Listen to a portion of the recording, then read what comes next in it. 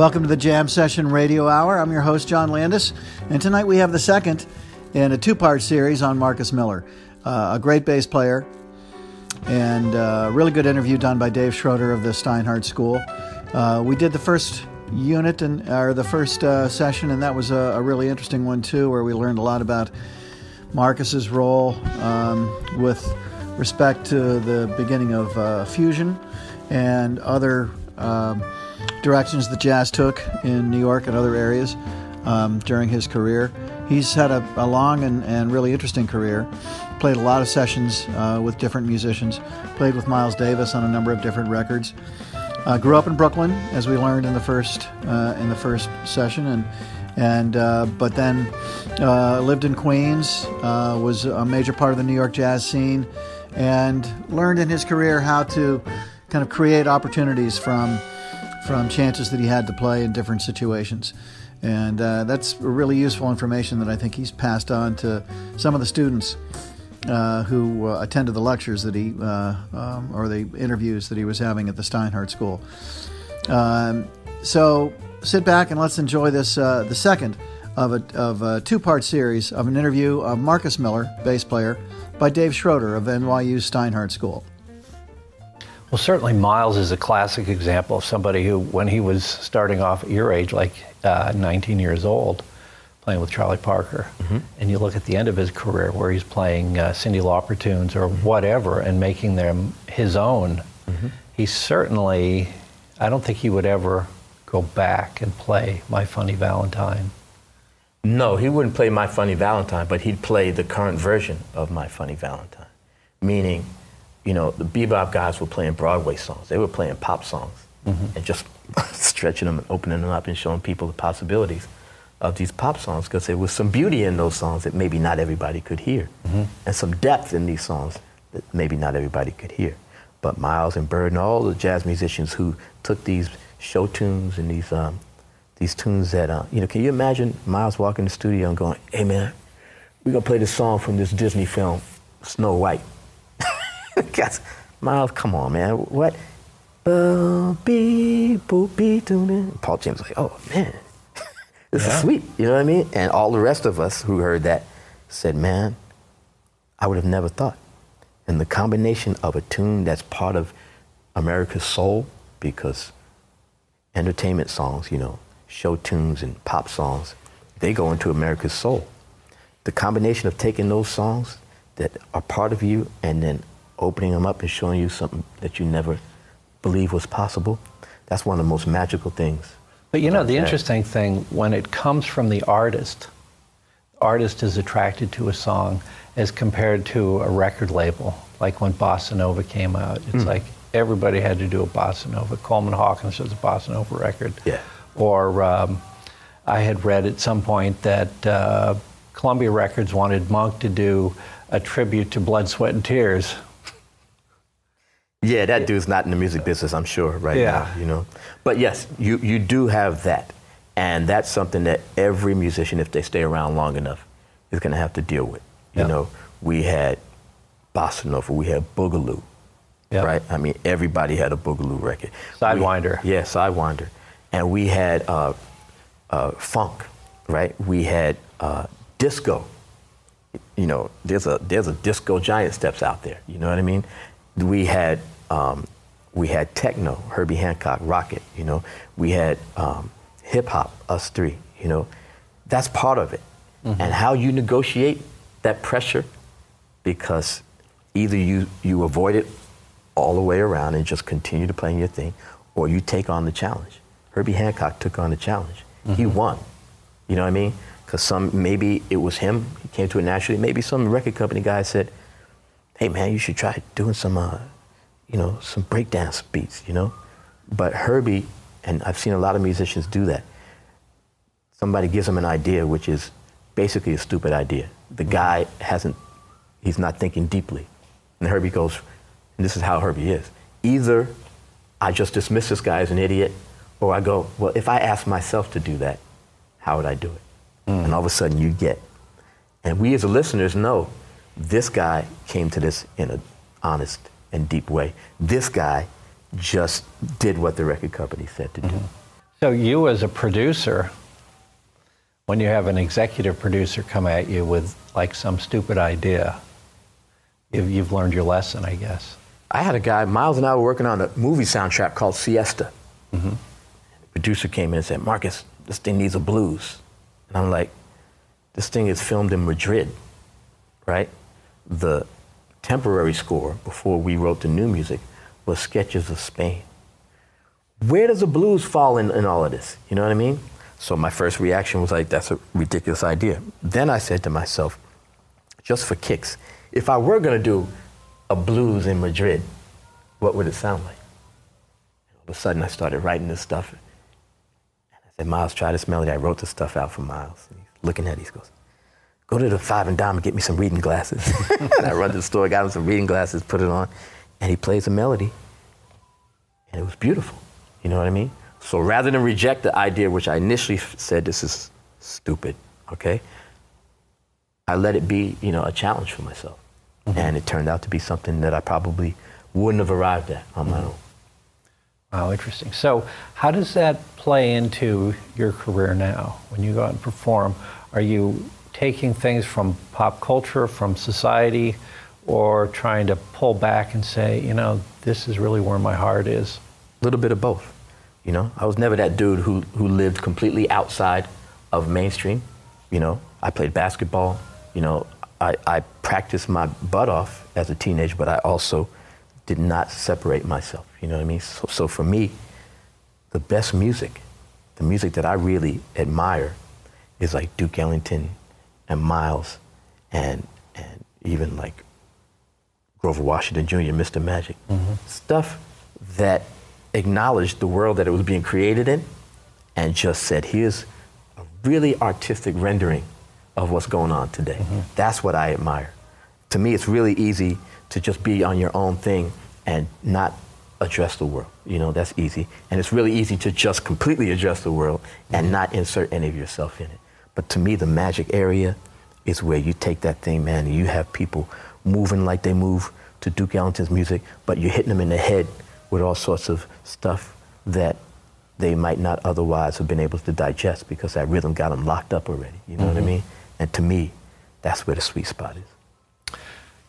It's interesting. I teach jazz history, and I teach it to a lot of students from around the world. And everybody's familiar with what we probably call classic jazz, anything from the up to the 50s and early 60s, and Miles and Plug Nickel and those types of things. As we get into the fusion era, it's less so. Mm-hmm. And I don't know if it's because of the way we've been steered into a box with this is what jazz is. A lot of pundits will say jazz has got to have this swing to it and it has to include these types of people.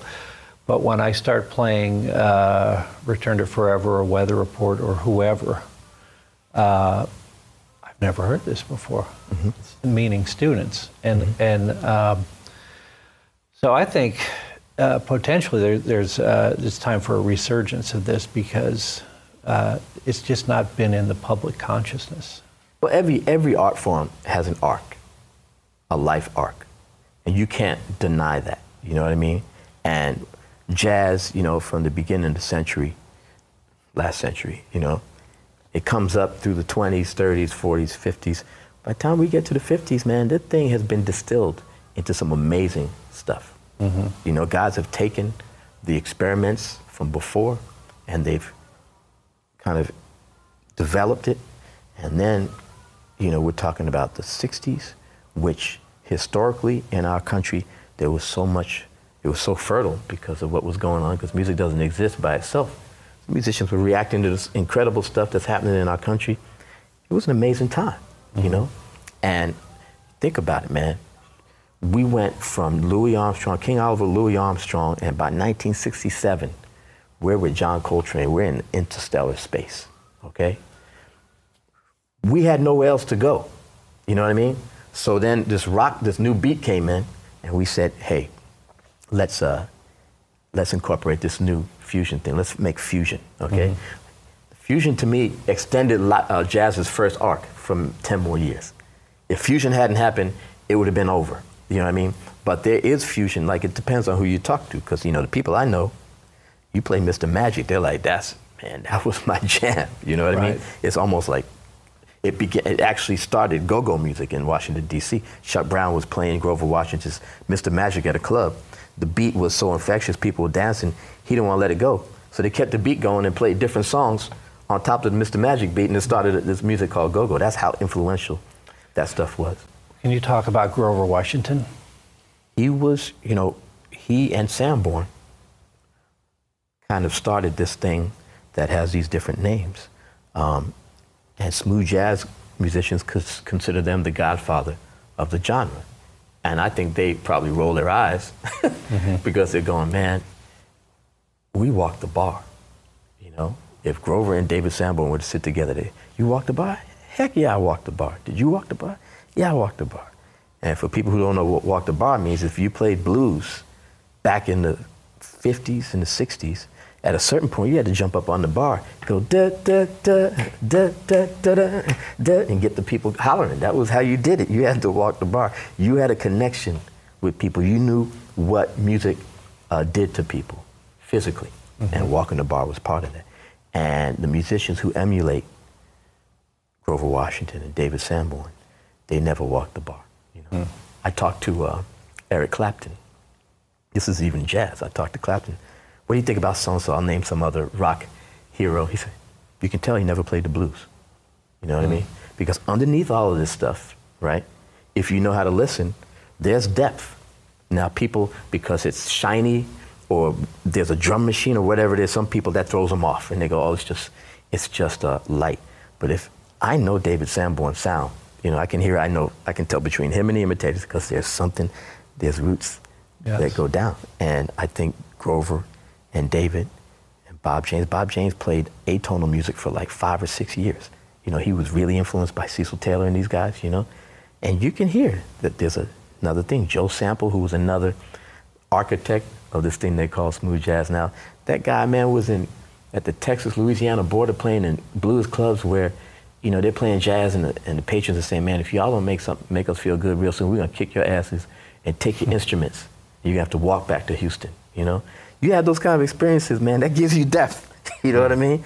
And these guys playing, you know, smooth jazz, they haven't had those experiences, you know what I mean? So the unfortunate part about it is that Sanborn calls it suds and the beer. He said, I hear these musicians, they're just playing the suds and they don't have the beer, you know? So I think it'd be good if we can get some of that back.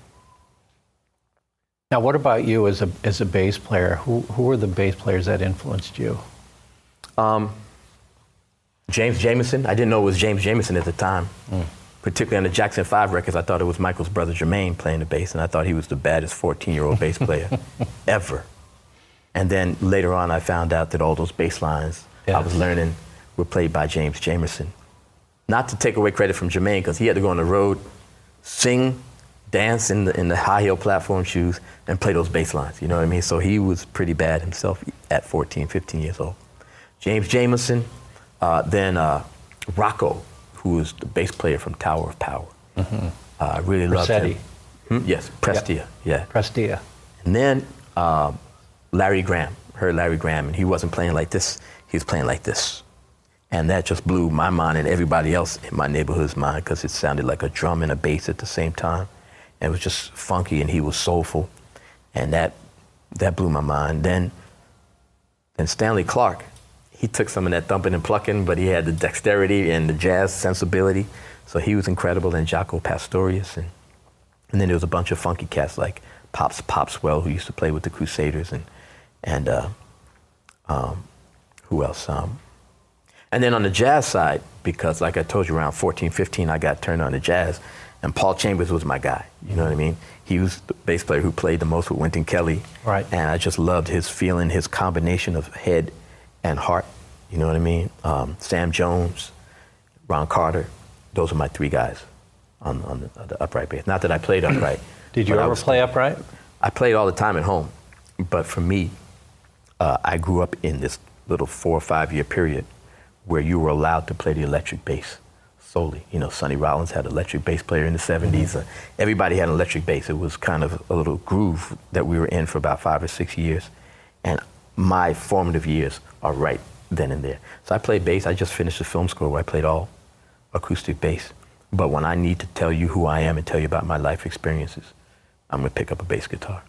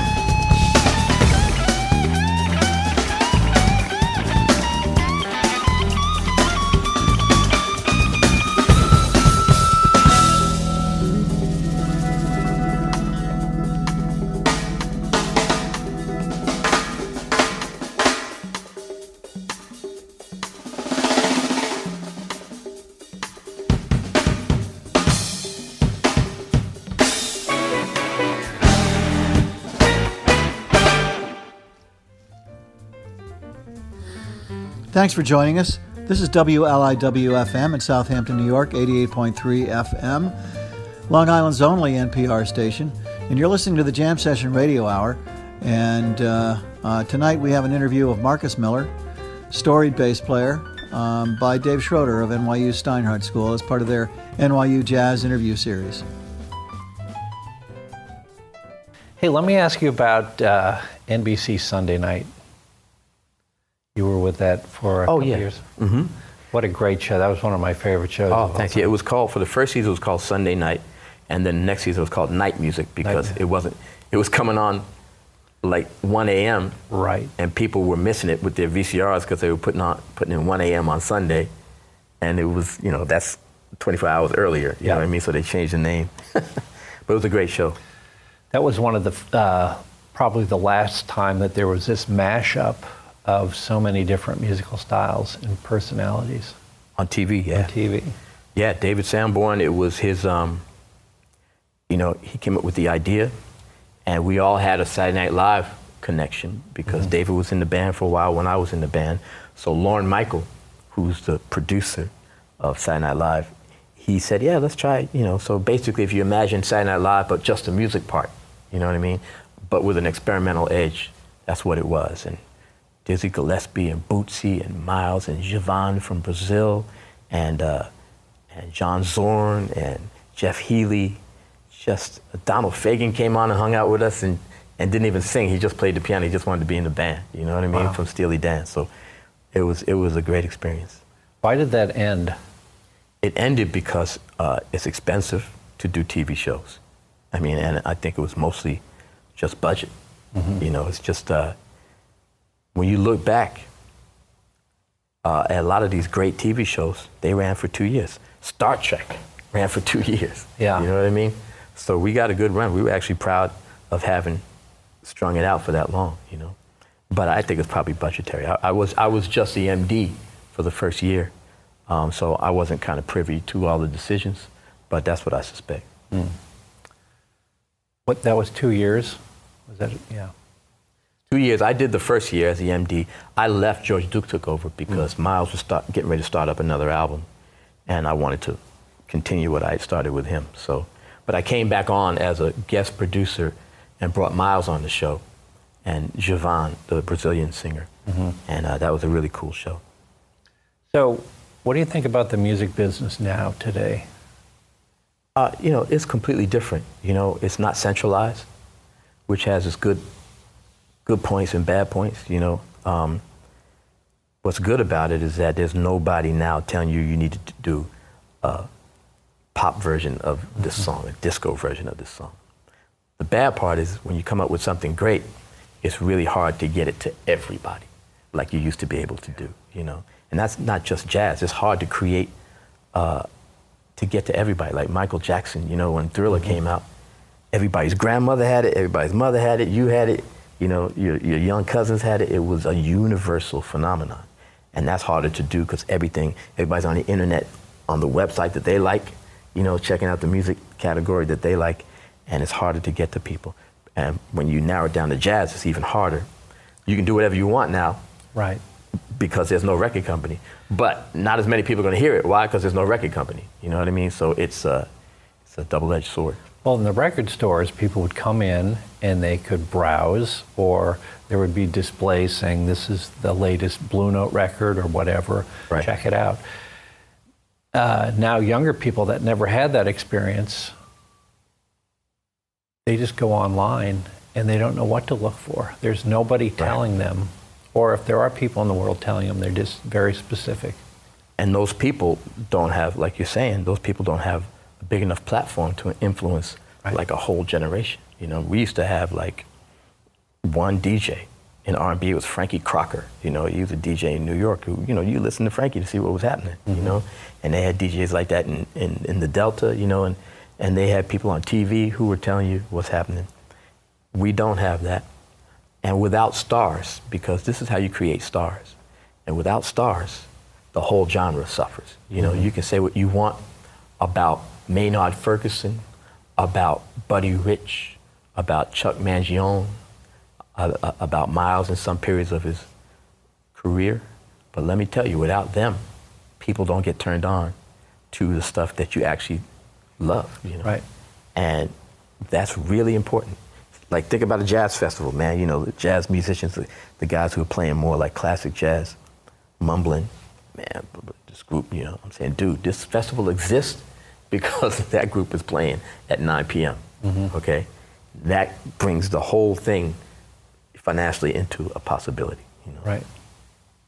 What about the dichotomy between vocal music and instrumental music? I mean, I grew up on instrumental music. Like you were saying, in the 70s, it was Chuck Mangione, it was Maynard Ferguson for Miles. You could hear that stuff on AM radio. Yeah. People are, you know, I do think the attention span was much longer 20, 30, 40 years ago. I think if you watch a classic movie from the 1940s, the thing is 2.5, 3 hours long, and it's deep, you know what I mean? And I just think that people just have more stuff going on in their lives now and don't really have the patience to really listen to an instrumental song. The thing we all have to at least admit is that the human voice is the primary means of communication. And it goes to a part of our brain we have no control over, you know what I mean? So when you have a little baby and you play that baby instrumental music, that's cool. It probably, if it's good music, will affect the baby. When you have somebody singing, that baby's gonna pay attention. That's just, try to get around that if you can, if you like, but it's not gonna happen, okay? That being the case, there was room back in 1950s, 1970s even, there was room for instrumentalists to express themselves, you know what I mean? But the other thing was, there was an accessibility. You know, musicians like to blame everybody but themselves. But at a certain point, you know, there's a reason that Ahmad Jamal was so popular and so successful. There's a reason Ramsey Lewis was so successful. And there's a reason Miles in the 50s was so successful. As deep as that music was, it had handlebars, you know? And if you make, and by handlebars, I mean it had melodies that people could identify, even people who were progressive. It gave you something to hold on to. John Coltrane, man, there's an interview with John Coltrane in the 60s, and they said, you know, congratulations on My Favorite Things. You know, it's your biggest selling record ever. And what have you been up to now? And Train said, trying to find another My Favorite Things. Wow. There's nothing like a hit. I mean, hit has all these kind of negative connotations, but I'm talking about not those hits. I'm talking about the hits with depth.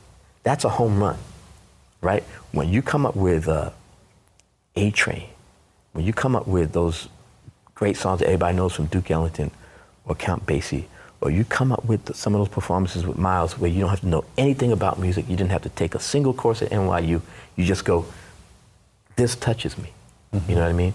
That's a home run. And then it happens to have all the other stuff in it too, all the harmonies, all the depth, that means you can listen to it 25 years from now and still pull something from it. That's a home run. And we don't have a lot of home runs these days. People are shooting for singles and doubles. But who do we have today that's hitting home runs? Let's see. In my opinion, Robert Glasper is doing well.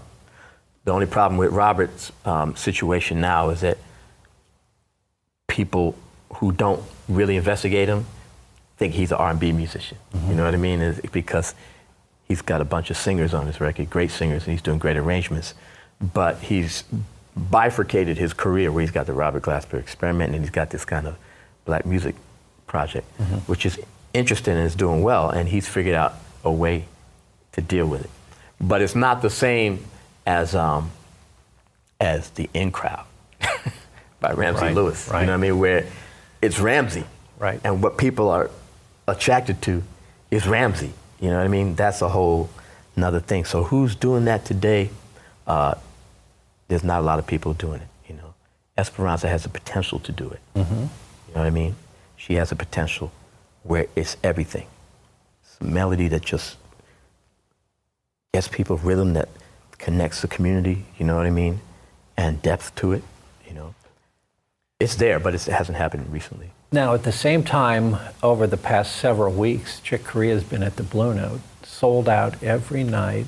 It's very expensive. People people are looking, I don't know if they're looking for something that is recognizable from the past, or they're just inspired, or they just want to go see a name that they recognize. It depends on what week. Yeah. Because Chick was there for is he still there? Still there. He's still there for 2 months. And each week is a different band. Mm-hmm. So one week he had the electric band, which is people who wanted to hear that incredible, complicated music from that period with Dave Weckl and Patitucci. And then I played with him for a week. We did a tribute to Miles. It was Wallace Roney, Kenny Garrett, Brian Blade, Mike Stern, and myself. And people just wanted to hear what we were going to do. They were like, we don't know which Miles they're going to pay tribute to. We don't know. But he's a great musician, and we're gonna go. Now, bear in mind, it's the Blue Note. It's not Madison Square Garden. Right. You know what I mean? So, and Chick Corea has developed this beautiful, sterling reputation as a musician of substance, you know. And he's gone through periods like Herbie, where he brought everybody into the game. Return to Forever brought a lot of kids into the game, into the jazz game. He said, hey man, I don't know, I love this music, it has rock, it has everything. I want to know everything this guy does. That's what happened to me when I heard Headhunters, you know? So now, he's been responsible for broadening the world of jazz, you know? At least the listening population, you know? Herbie too. So now they have everybody, you know? So you go to their concerts and people just, hey, I'm yours. Just take me where you're going to take me. And that's a beautiful thing. I'll come together. I'll come together.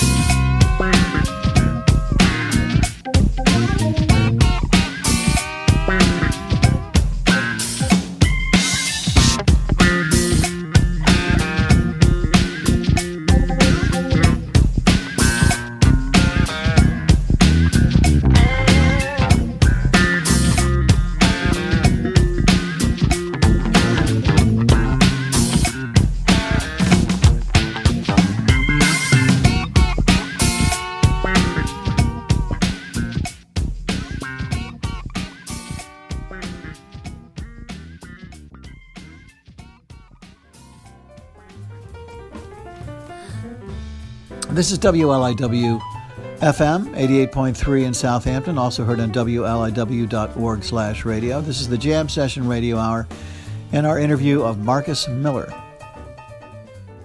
So Marcus, is there any words of advice or any wisdom you can give to students who are trying to follow your path or a path in music and creativity? Of course, they ask musicians that all the time. Yeah. And it's hard because my story is my story, my situation, my set of opportunities were unique.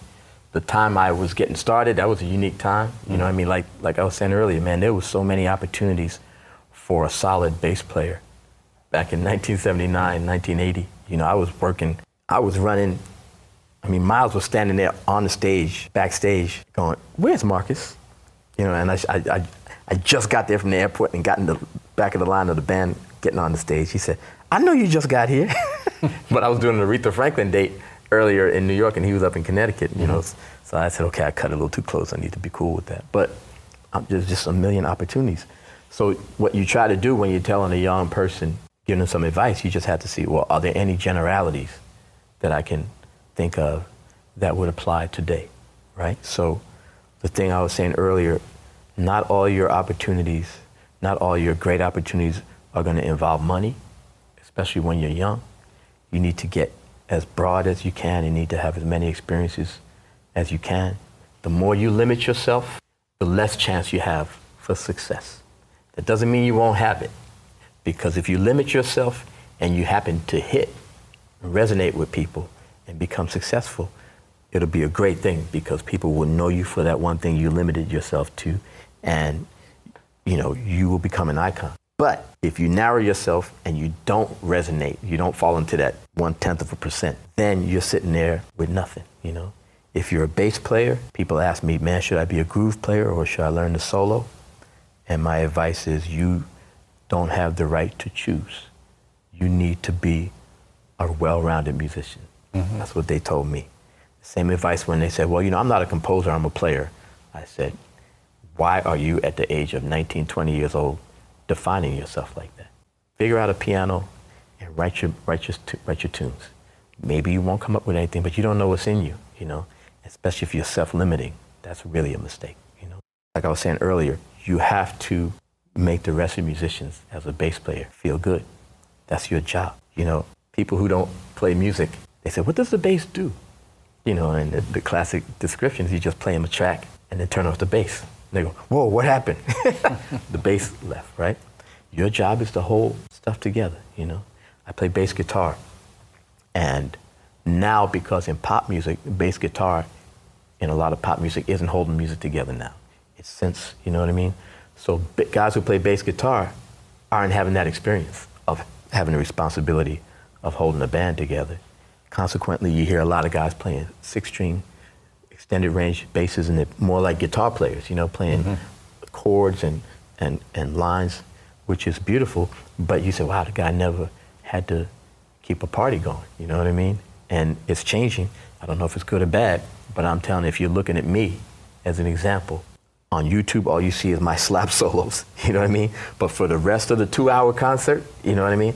I was holding the band together, I was making sure that the drummer is integrated into the band, and making sure that the soloists are propelled, you know what I mean? When they come to that end of the phrase, I hit them with something that makes them step it up a level to the next day, like being a human being, Mm-hmm.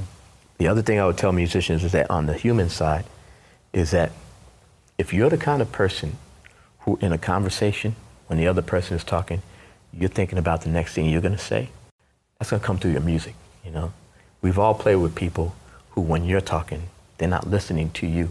They're thinking about the next thing they're going to say. And I can hear it in drummers, because bass players and drummers, we have these relationships, you know what I mean? Like we have to work together. I can hear when the guy's thinking about his fill that's coming up in 6 bars, instead of living right there and playing the music. For drummers, I tell them a story about Steve Gadd in the studio. One of the first times I played with him, we got to the studio and this producer who had a demo tape of the song we were about to record, and he plays it for us. And every other drummer I played with up until this point, when the demo was playing, they jump on the drums and start playing along with the demo. right? Oh yeah, I got it. Yeah, you know, yeah, oh yeah, this is just a blah, blah, blah. Steve, yeah, it says play the demo. The demo played all the way to the end. He says, play it again. Can I get a cup of coffee? You know, and they made him a cup of coffee. He's listening.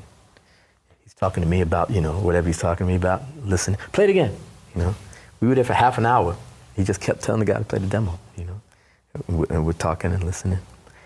And then he finally goes to the drum set. You know, and he plays the thing, the first take. Every subtlety of this song was captured. Every little detail that all the other drummers had plowed through because they started playing right along before they even heard that the third time the chorus comes around, you know, we took 2 beats out. The second time the verse happens, you know, there's a whole nother feeling, you know. He knew all that because he lived with the song, not even concentrating on it, just letting it seep into his psyche, you know what I mean? He gets on the drums and it's right. We played the song one time. The producer says, that's it, can we do it one more time just for fun? We do it one more time. He says, I can't think of a reason to keep you guys here any longer. We booked 3 hours, but it's done. And that says so much to me, that experience, because it was like, at first it looked like he was not connected, that he didn't care. You know, he's more interested in his coffee, you know what I mean? But when you realize, no, he's living with the song, you know what I mean? And so by the time it was time to play it, he caught everything, man. It was beautiful. So, as a musician, man, you have to understand, what is your purpose, man? We're trying to tell a story. If we're a side man, we're trying to help somebody tell their story, you know what I mean? And we're trying to communicate, you know? If you're not interested in communicating, why are you on a stage? You know what I mean? Right. Stay home, you know? But if you're out here, man, you're trying to put across something. And so think about that as a group. Marcus, thank you. It's a great pleasure to have you here. Pleasure, thank you.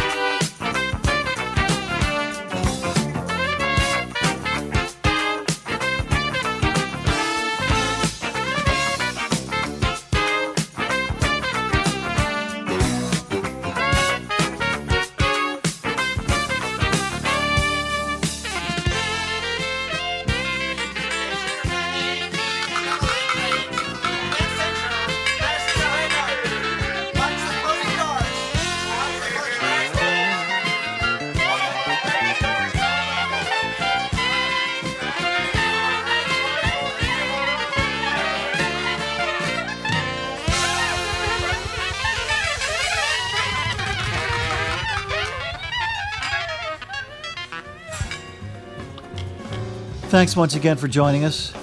We're so happy we can bring these to you. They are such interesting interviews, and I think I certainly have learned a tremendous amount from studying some of what these jazz players have taught us from their years of playing in this scene and growing and developing as musicians. And it's really been fascinating. So join us once again next week when we bring the Jam Session Radio Hour once again. We want to thank all those who have helped us put this together. Most particularly the NYU people, Dave Schroeder, and his fellow producers, Joseph Villa, Ed Barada, Shake Up Productions, and made possible by a gift from Selma Geller. We want to thank Silvano Monasterios for the use of his Tropical Mirage as our intro and outro. We want to thank Fernando Valladares for helping us choose the music, and his buddy Rafael Alvarez, our post-production guru, and Claes Brandal for being the musical director of the Jam Session.